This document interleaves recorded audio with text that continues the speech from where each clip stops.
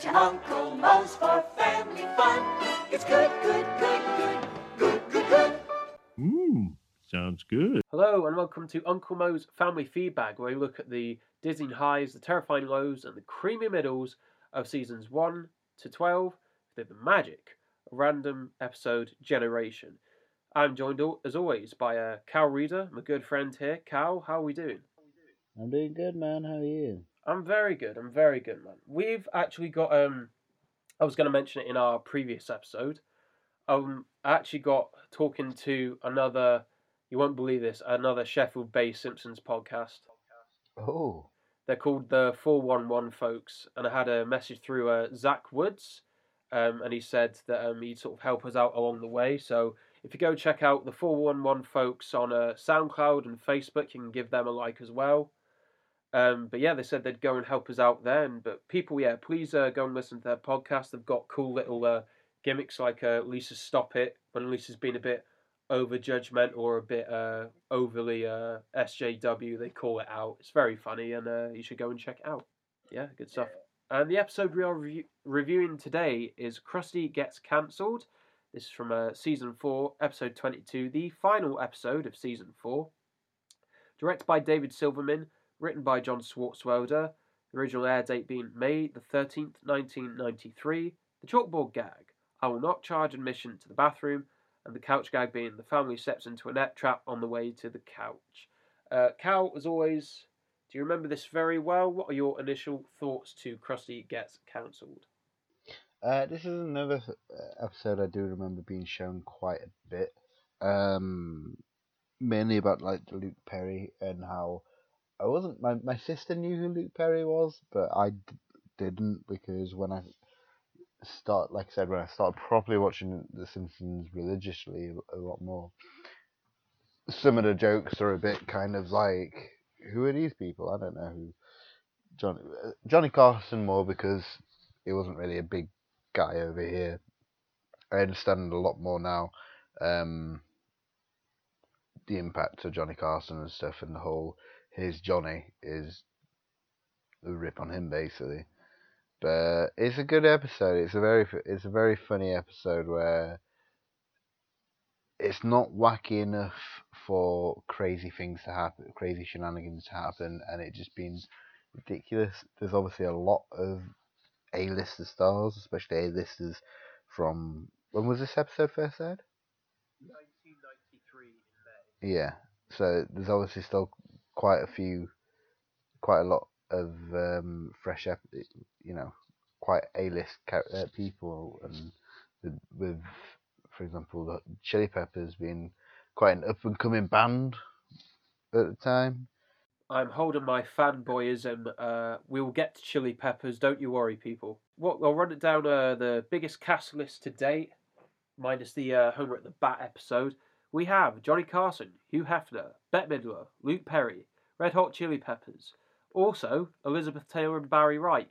I completely forgot Barry White was in this episode. He is right at the start. It's a very good episode. It's good. It's a good episode. I think I love Elizabeth Taylor's just like, I'm gonna sack my agent. But it's just, it kind of plays on the law that Krusty's been around for a while as well, because there's a joke with Johnny Carson where it's just like, you've been on TV longer than me. Yeah, that was odd. That he's old school entertainment. One of the things as well, I'll get to it actually when we get to the part in the episode. We open up with Springfield Squares, where the aforementioned Barry White is on. This is his second time appearing, other than the Whacking Day episode. But again, he only gets like a few lines, but he nails them. It's just the character of Barry White is a very cool man. Come out to my square, it's safe and sexy. Oh, baby. I'm not gonna lie, I would want to spend time with Barry White. I'd feel safe in his square. Yeah, I'd feel pregnant. But yes, Springfield Squares gets destroyed by the wave, which leads up to a new advert for Gabbo, Gabbo, Gabbo. And this has the whole town talking about Gabbo this and Gabbo that. Why aren't they talking about Jesus this and Jericho that? Can you remember any big sort of I suppose this is a viral marketing campaign, and you see him more and more, and a lot of them are forced down our throats more and more. What do you think of this, Cal? I don't know. It's not. It is something a bit more. I don't know if it is parodying something what was going on around that time or anything like that. When I think of these marketing campaigns, it shows it. All right, in Britain, in case we have any international listeners, because we're going places, people. Oak Furniture Land. I don't know if you get them up north, Cal, but knock on wood. Oh yeah. Yeah, always got to knock on some wood, and I just keep whistling that song now because that damn advert. Also, that horrible Virgin Atlantic Ain't No Body cover ruined Chaka Khan. I guess it is. It's all good marketing and stuff like that. Like everywhere around the world's got their own weird little like the Go Compare Man and the Meerkat people. Where if we do have any international listeners, have no idea what I'm on about.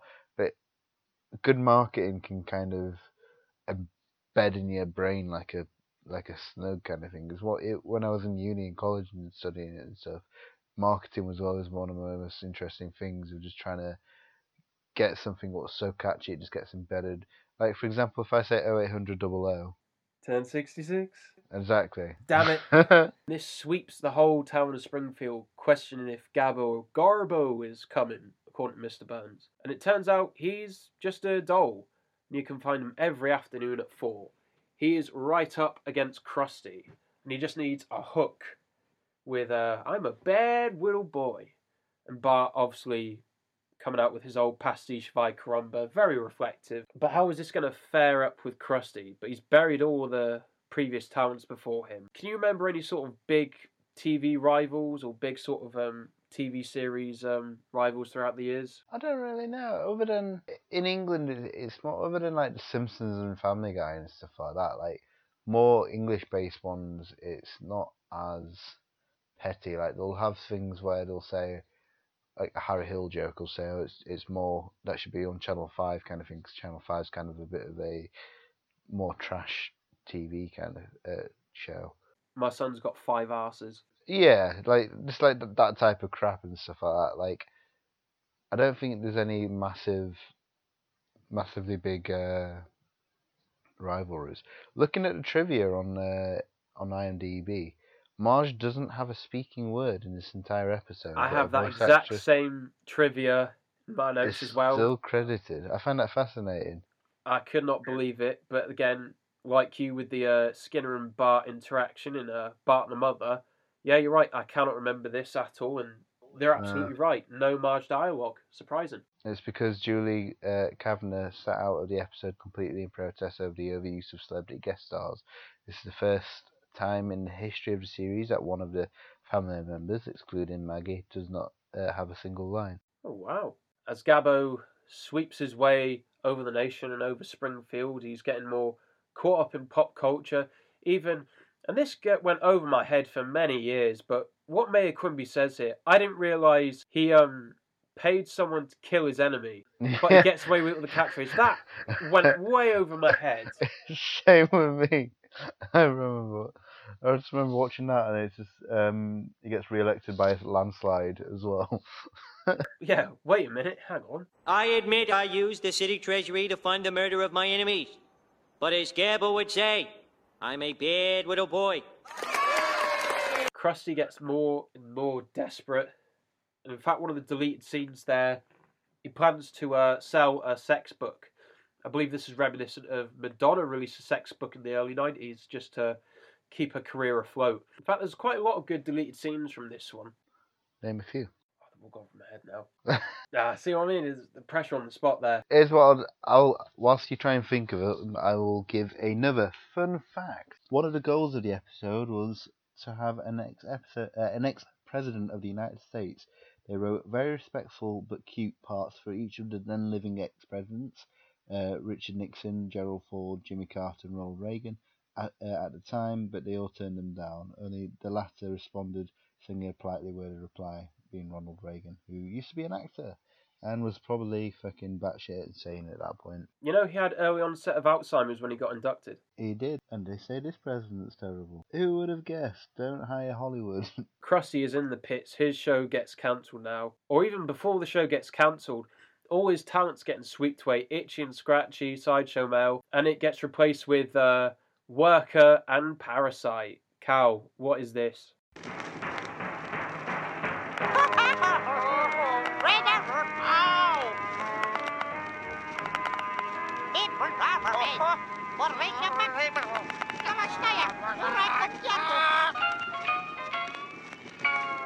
What the hell was that? I don't know. I really want to know if it gets like translated, or if it is just literally just gibberish where it's going. It sounds like the aliens from Mars Attacks. There has to be some sort of communist vibe to it because it's Oh yeah, definitely. Eastern European, but it's just, yeah, the jumbleness of the animation and gradually getting more and more angry. And I can't count the amount of times that I've seen that crusty meme of limp-faced, the fag's just about to fall from his mouth of, what the fuck did I just watch? Now, I guess you must have used that in certain situations. It's a good. It's a perfect reaction. It is just like I have a very very emotive face sometimes, and sometimes I'm not very good at hiding my kind of what the fuck am I looking at face, especially when I'm drunk, and especially if I've got a cigarette, because it's a prop. And I'm an actor, and the world is my stage. My reaction to this is, people don't know I'm a massive wrestling fan, still am to this day, and just, it's a coin toss with what kind of show you're going to get, quality-wise, writing-wise, so that seems to be a constant face with a lot of wrestling fans. Oh, Raw happened tonight. What the hell was that? Krusty is shut down now, he's been cancelled. He's got to try and, get some odd jobs on the side. And this is where we meet our first guest, Johnny Carson. But before I get into him, Cal, which actor did you like the most? Which portrayal did you like the most in this episode? I think the Red Hot Chili Peppers are before that, aren't they? No, they're the most for the concert. The only reason why I mention that is because there's another fun fact. There is a scene in where the Red Hot Chili Peppers, and it is most having, and each of the members greets him. Flea, the last member, shouts, "Hey Mo!" at the top of his lung. During the recording, Flea was not even in the booth at the time, but screamed it so loudly that it was decided to use the take anyway. So he was not even in the recording booth? No. Oh, the lungs on that man. I don't know. I do like Johnny Carson because from what I've watched videos of him, they get his mannerisms really, really good. Of just hand in the pocket, kind of like slowly talking, and quite a charming guy. Yeah, the golf swing and that. Yeah, exactly. It's really, really, I don't know, it's just really fascinating to me a little bit. But I didn't really follow him much. The whole Hugh Hefner with, they're all parodies of each other. Like, Hugh Hefner actually being really smart and stuff. One of the things that I always remember in this episode, is the bubble pipe. And I always wanted one, but I had no idea where to get one from. Oh, they looked really cool when I was a kid. Yeah. Get the lack of tobacco, but the effect of looking cute. It's a win-win. Exactly. I'll just give you Johnny Carson in a nutshell from what I could gather from similar Simpsons podcasts and the commentary as well, the history of Johnny Carson. As much as he was a great entertainer, he wasn't at the forefront of women's rights, I'll just say that. He only put over two female comedians in his life. One was Joan Rivers, the other was Ellen DeGeneres. He was very, very selective about who he wanted on his show, especially for women. To be fair, I've not heard great things about Ellen DeGeneres. I've heard she's quite a nightmare to work with and quite a nasty human being, but she has the persona of being a really nice, likeable person. I've heard it's a great kept secret that Ellen's a nightmare to work with. She's a complete cunt. That's my C word of the week. Whoop, whoop, whoop, whoop. What an episode. And also another minor fact about Johnny Carson, obviously massive philanderer, he was a bit of a top shagger. He's been divorced, 3 or 4 times or so? And there was a small portion of Simpsons writers that actually wrote for Carson on his late show. And he would constantly scrutinise the jokes and get him to rewrite it for more dated, older references for his audience. That's why whenever they relished the chance to get into Carson or to mention Carson on The Simpsons, it was always negatively, like he was lame or he was older that. And in fact, Johnny Carson stopped doing his show because The Simpsons were being more piss-takey, and that would lead to other piss takes of him in other pop culture. And initially, he was supposed to be a cheapskate. That was his trait for this episode. So he would say, okay. oh, can you lend me a 5 or spot me a 5 here and there? But no, much like they did with one of the baseball players in Homer the Bat. They made him just superhuman perfect. But I think the superhuman act works pretty well, and it does work with the generally Johnny Carson's character as well, so it does work very well. Who's your favourite cameo in this? I'll get to them later, Val. I'm edging, as the kids say. You'll just wait and see. But Krusty's down to his last few dollars. He's tried acting jobs. He's tried this and that. This is one of my favourite parts of the episode. It's very much less is more. Krusty bets his last $10 on a horse. And it's just the visuals and the animation. David Silverman's done a grand job here. Krusty just being completely frantic. Don't look at me. Run. No, don't come over here. Fantastic animation, and you just got every little expression from Krusty's face. But he's broke now. Gabbo is the cream of the crop. He's the king of the town. So Lisa and Bart try and track down Krusty. They've not seen him in days, and he's seen with a sign, "We'll drop pants for food. Desperate times have come to Krusty now." But this guy's giving it away for free. And it's the old Jewish man with a belter of a song. The old gray mare, she ain't what she used to be, ain't what she used to be, ain't what she... They get him in and they find that he used to be friends with all these old celebrities, Bette Midler, Johnny Carson, Hugh Hefner, and they decide he needs a comeback. He needs to get back into shape and get back on top. But he turns on the TV, and oh look, old grey mare has got his own TV show. If this is not more relevant in 2018 with all these Instagram stars getting suddenly famous, I don't know what will. I got a lot of parallels with Catch Me Outside Girl, and have you seen the meme of that black guy with a really wide neck? Yeah, the mugshot. Yeah, he's got 250k followers on Instagram now. What a sad life we live now. Well, it's like that prisoner, the hottest prisoner ever, who got a modelling contract from it. Who needs talent now? Who needs an actual job when you can just sell fucking fuel and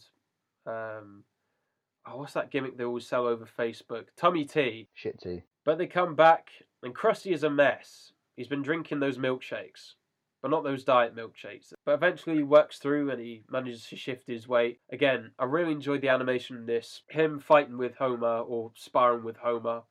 Maggie, Maggie's little face looking really concerned. Switching back over to our products rose early today. And Homer's not having any of it. Tries to get the old gang back together, Ocean 11 kind of style. He goes to Sideshow Mel first, but he's not having any of it. And we get, it's not the squeaky voiced teen, but it's his voice dealing with his lunch. Again, it's this episode, I feel season 4 is when they've really hit it off. This is peak gold age, even just from this scene.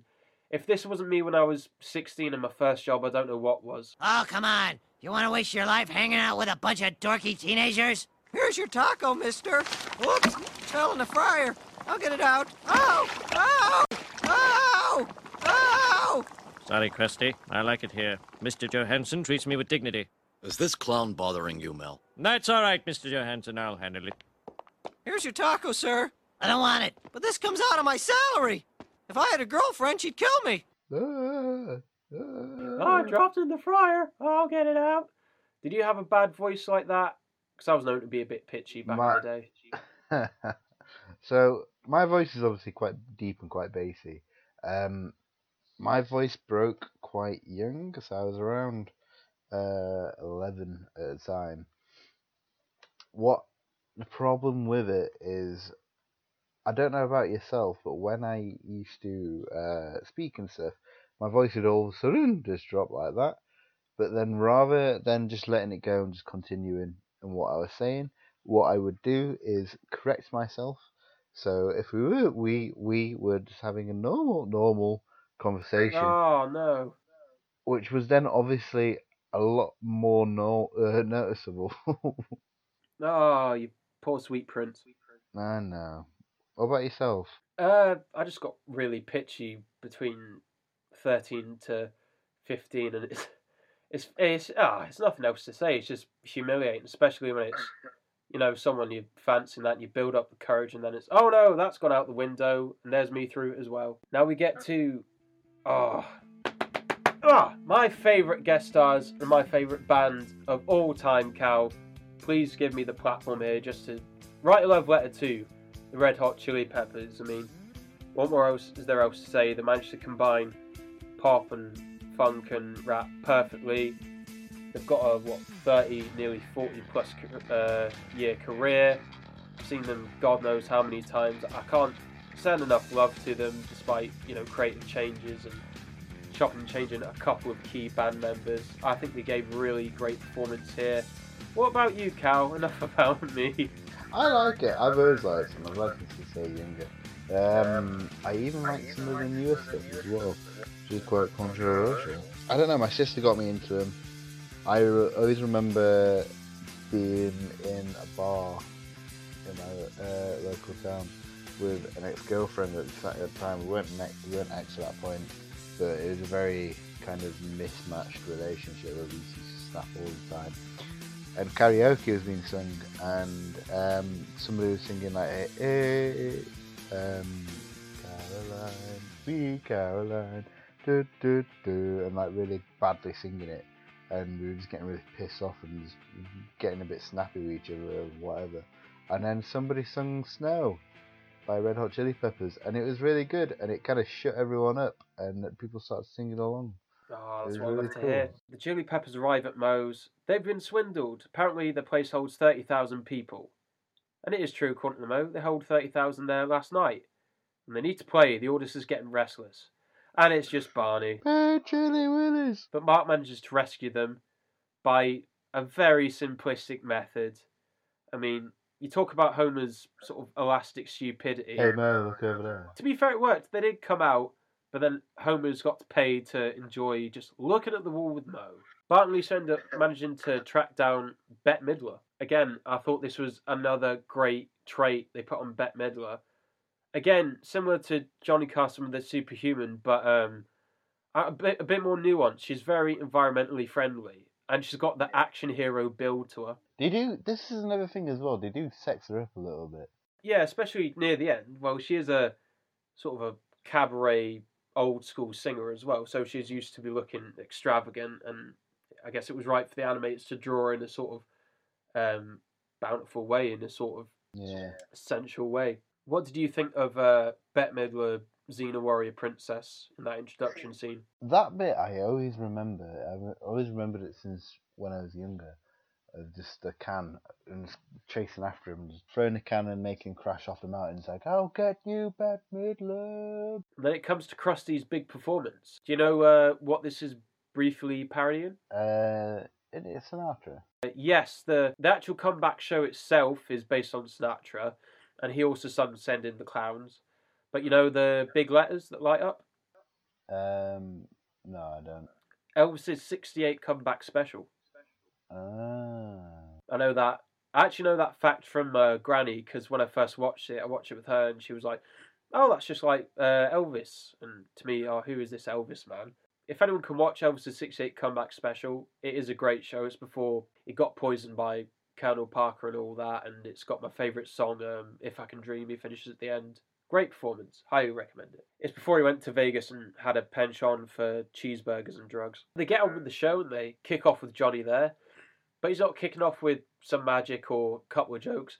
He's lifting a 76 or 56 Buick Skylark over his head. Absolutely manic. This isn't sort of extreme it is extreme wacky comedy, but I believe this is the only, one or two examples. Obviously, Bette Midler going all action here, and then Johnny Carson doing this, but there's no other sort of extreme moments in the show. It's not labored, it's just funny. Thing is about Bette Midler and why she's introduced as the whole crazy freaking Xena Warrior Princess is because, fun fact, Bette Midler's condition for guest starring was the show promoted her anti-littering campaign, which is why she looks like such a babe when it shows you that bit.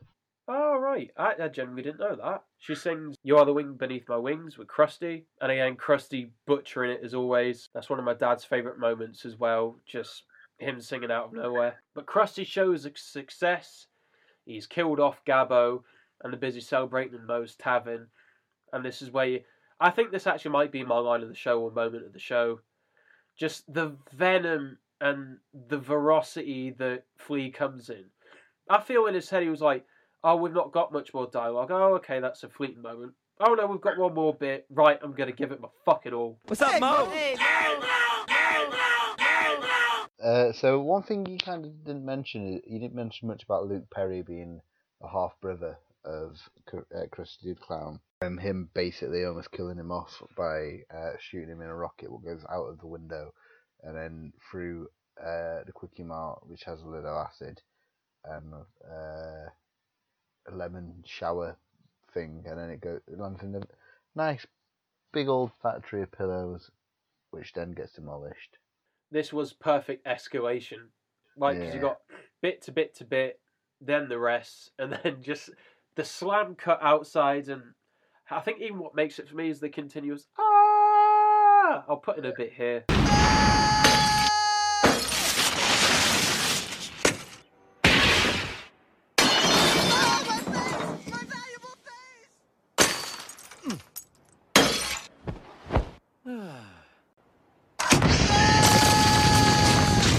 But my final fun fact, and that's why I kind of diverted onto that.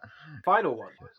My final one at the moment, no, my final one for this episode, is in Latin America, in the Latin American dub, Luke Perry was renamed Robert Redford, as producers in Latin America did not think the public would know who Luke Perry was. This added to the confusion when a Peephole magazine is shown displaying Perry's name. Well, that's really odd. The fact they got a older man who was in a couple of westerns flying through the sky, burning his face. Also, the fact that he looks nothing alike. Obviously, it's a cartoon, but like Robert Redford, kind of. Before Trump was a president, I used to see pictures of Robert Redford, and I thought they looked very similar. Look on his IMDb, right? I'll send it you. Do you not think he looks like Trump's more handsome brother? Oh wow, he does. I think it's just his hair looks a bit too fake. He is a hunky Trump, I'll give him that. The show's gone well for Krusty. He's not going to spoil his earnings this time, apart from on a lovely ruby-studded clown nose. Oh my god, I'm broke! It finishes with Krusty getting toasted as possibly the greatest entertainer in the world. Apart from Johnny Carson, who of course is tap dancing, playing the accordion, and bouncing Jasper and Abe on his head, who are absolutely clueless, thinking this is the bus to the metro. And that's how we end the episode.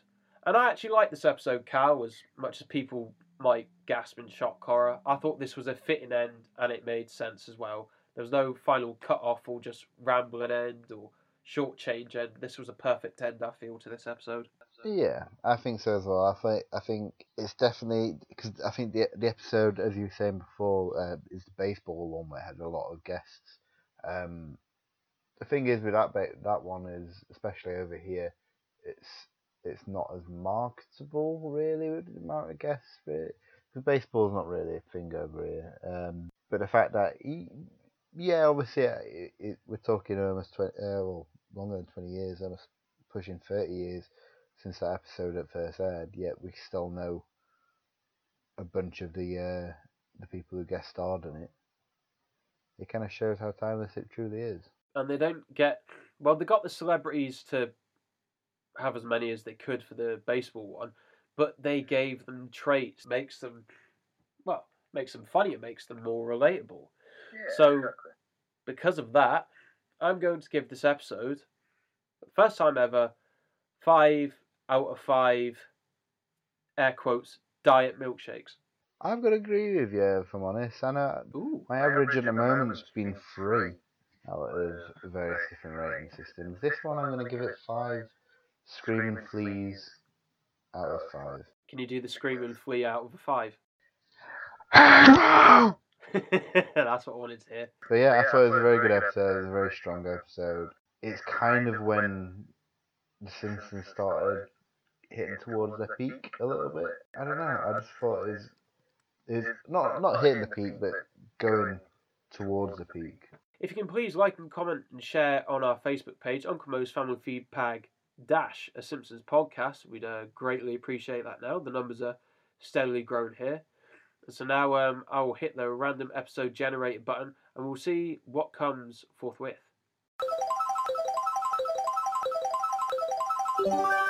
Oh, Cal, you'll be very happy with this one.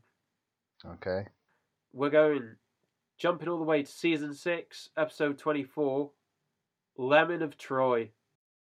Oh. Yes, the lemon face memes begin. Are you excited for this next one then, Cal? I am. It is a very good episode. I was thinking about watching it the other day actually, so it's quite useful. You'll get the great opportunity, as will you too, listeners, when we're back next week with another Uncle Mo's Family Feedback. Take care. Come to Uncle Mo's for family fun. It's good, good, good, good, good, good, good. Sounds good.